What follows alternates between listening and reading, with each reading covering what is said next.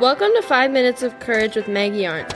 This podcast focuses on God's Word, the Bible, and how much God loves you. Our goal is to show you throughout Scripture how loved and valued you are by the God of the universe. 5 minutes is all you need to be filled with hope, joy, purpose, and yes, courage. Now here's your host, Maggie Arndt. Hi everybody, welcome back to 5 Minutes of Courage with me, Maggie. Thank you for forgiving the one-day delay on day 2. We are in James chapter 5, and today James is talking to us about patience and endurance, two things I'm not really that good at. So we're going to throw a third thing into the mix that I'm not good at, which is gardening. Really a bad gardener. In fact, I was just talking to a friend just this morning about deadheading plants and how to feed and water certain plants and what needs shade and what needs sun.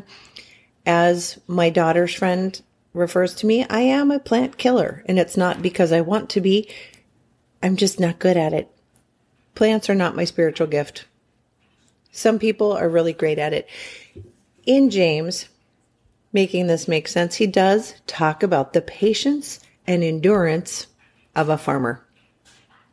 Now, no matter where you live in the United States right now, or maybe you don't live in the United States, but the U.S. is experiencing quite a drought. And here in Minnesota, every night on the news, they tell us how many inches behind we are and how dry the crops are. And I feel like as a farmer, there isn't a whole lot you can do about it. You can't just create water. And so James is instructing us that we are to wait upon the Lord and to not lose heart, just like a farmer doesn't give up when his crop doesn't come to harvest immediately. He keeps on working, even when the crop can't be seen. And so Christians must work very hard and exercise patient endurance, even when the harvest seems really, really far away.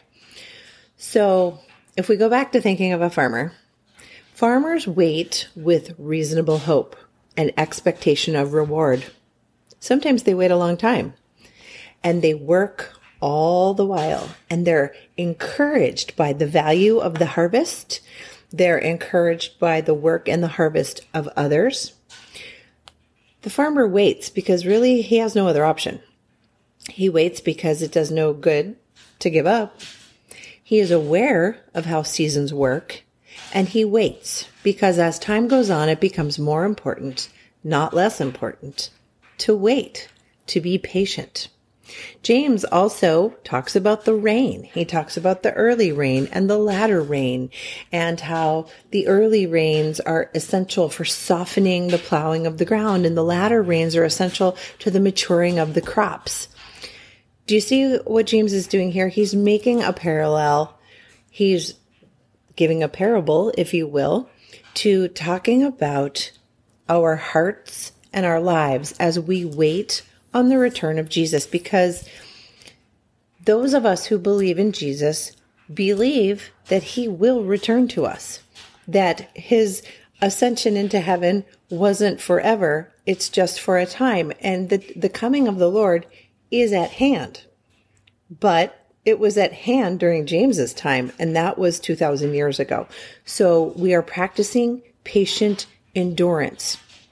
And as we do so, James reminds us to not grumble against each other. Times of hardship can cause us to be less loving with all of our brothers and sisters. It's where kindness is key. Do not become a grumbler and a complainer in your hardship. Everyone suffers hardship. In this world, there will be trouble, Jesus said. You can count on it. But what you can't do is complain. And so what James does next is he talks about different Old Testament prophets who spoke in the name of the Lord, and yet they were an amazing example of suffering and patience. Among them, Jeremiah is one example of someone who endured terrible mistreatment with patience. He was put in the stocks. He was thrown into prison. They threw him in a ditch. They put him in a dungeon, and yet he continuously persisted.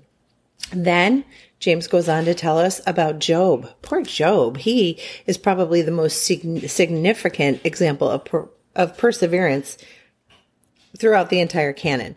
Poor Job lost everything except for a couple of his friends and his wife who were like, you know what, Job, swear off God, because obviously God does not care about you.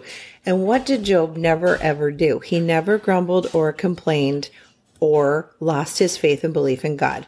And so James is saying, God will be compassionate and merciful. He will sustain us. He will see us through. And we saw this with Jeremiah. We saw this with Job. And we can count on God to do the same for us.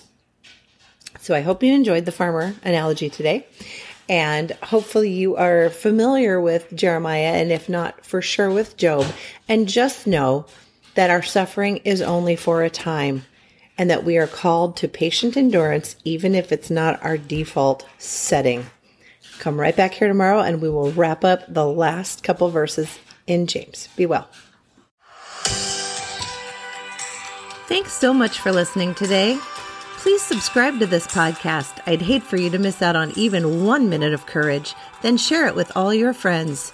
If you'd like more information or would like to contact me directly, go to 5minutesofcourage.com. That's the number 5, and you can connect with me there.